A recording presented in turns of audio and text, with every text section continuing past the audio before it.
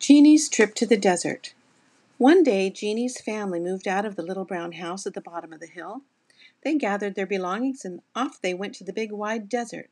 It was very far away, and except for a little gray house, there was nothing to be seen for miles but sand and hills of sand, and a giant water tank that stored the water for the little house. This house was quite different from the cute little brown craftsman from which they moved. The craftsman had lush green plants and trees and grass in the yard. This mid-century gray house was simply a rectangle with a flat roof and tiny rocks on top. There were no plants except for a couple of cactus and tumbleweeds, and the cactus were off limits to touch because of the needles. Everything else was sand all around them, and it was hotter than any place any of them had ever lived. Nobody wore very much in the way of clothing except tops and shorts and loose muumuu dresses. Jeannie only wore shorts, and little Evan only wore a diaper. It was just too hot for anything more. Only Daddy had to wear regular clothes for his work at the local newspaper. There was only one car, and Daddy took it to work, leaving Mommy and the children at home. Mommy did most of the work, but Janet helped out by playing with little Evan or reading a picture book to Jeannie. One of Jeannie's favorite pastimes was to hear her big sister read. There were wonderful stories about fairies and trolls and Briar Rabbit and Red Riding Hood and Sleeping Beauty and Cinderella and Snow White. Oh, there were so many, and Jeannie loved hearing about them. There was no television, there was only a radio, so reading and listening to the radio were very important pastimes. Everybody loved to listen to the music on the radio. Jeannie liked to play outside in the sand, but it was so hot she would run back inside for a long, cool drink of water every 5 or 10 minutes. In and out, in and out. That was half the fun of playing outside. Also, there were very interesting little creatures that scurried and crawled in the sand. There were lizards with their long tails that broke off if you grabbed them. There were spiders and silverfish that somehow made it into the bathtub. There were loud rattlesnakes and dangerous scorpions and centipedes. One day, Jeannie was outside barefoot when suddenly Daddy grabbed a shovel and struck the ground right by Jeannie's toes. There was a scorpion perfectly poised to sting Jeannie's foot. Daddy slammed the shovel down on that nasty scorpion just in the nick of time and saved them all a certain trip to the hospital. As I said before, Daddy took the car to work, leaving Mommy and the children at home. And sometimes they ran out of milk or bread or a few of the things they liked the most. When that happened, they just made do with whatever they had. But Mona and Grandpa Stephen worried about the little family, so every few weeks they would drive their car out with bags of groceries for the little family.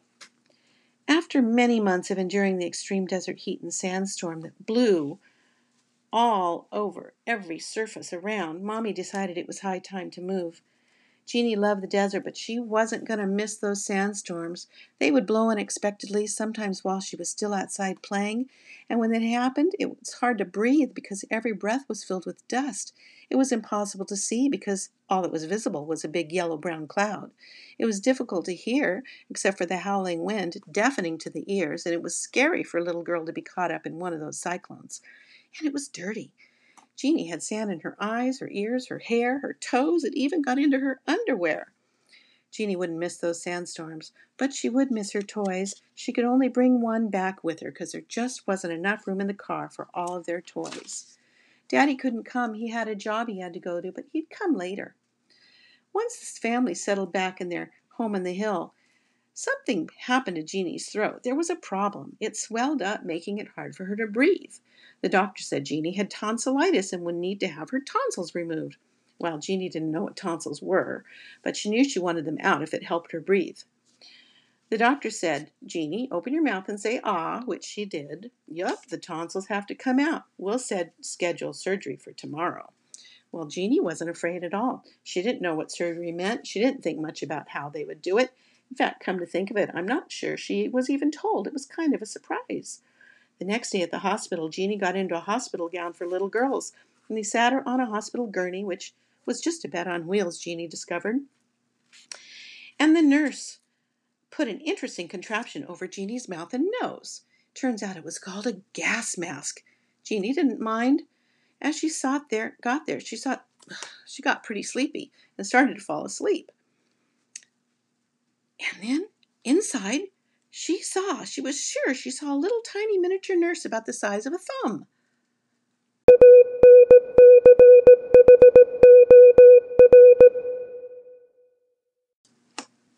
Well, back to the nurse, the size of a thumb. So the nurse put the mask on her, and as Jeanie was starting to fall asleep, she looked inside that little mask, and she could have sworn that inside the gas mask was a little nurse in her nurse's uniform, busily doing her nurse's duties. Seemed to her the nurse was sweeping, and the nurse was only the size of a thumb. That's the strangest thing. But it was pretty interesting to Jeanie. But her eyes grew heavy, and she watched the miniature nurse work away inside her mask, and then Jeanie fell fast asleep. When she awoke, she was in a bed, in a hospital room, filled with all of the people she loved. Mommy and Daddy and her sister Janet, Grandma Lou and Grandpa McDoo and Mona and Great-Grandpa Stephen were all there. They had brought her a blow-up Trixie doll. Trixie was a little character, a little girl, in the Blondie and Dagwood cartoons, and Jeanie loved cartoons, and she loved her Trixie doll.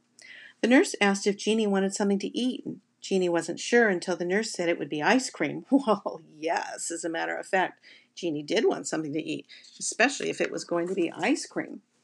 Then the nurse said something really great. She said Jeanie could have all the ice cream, all the jello, all the popsicles, all the cold pudding, and all the cool drinks that she wanted. Whoa, Jeanie was in heaven. That was great. And it made Jeanie's sore throat seem not so bad. Well, next time, join us for when Jeanie pretends that she's a bull and she gets into a bullfight with not a bull, but a car.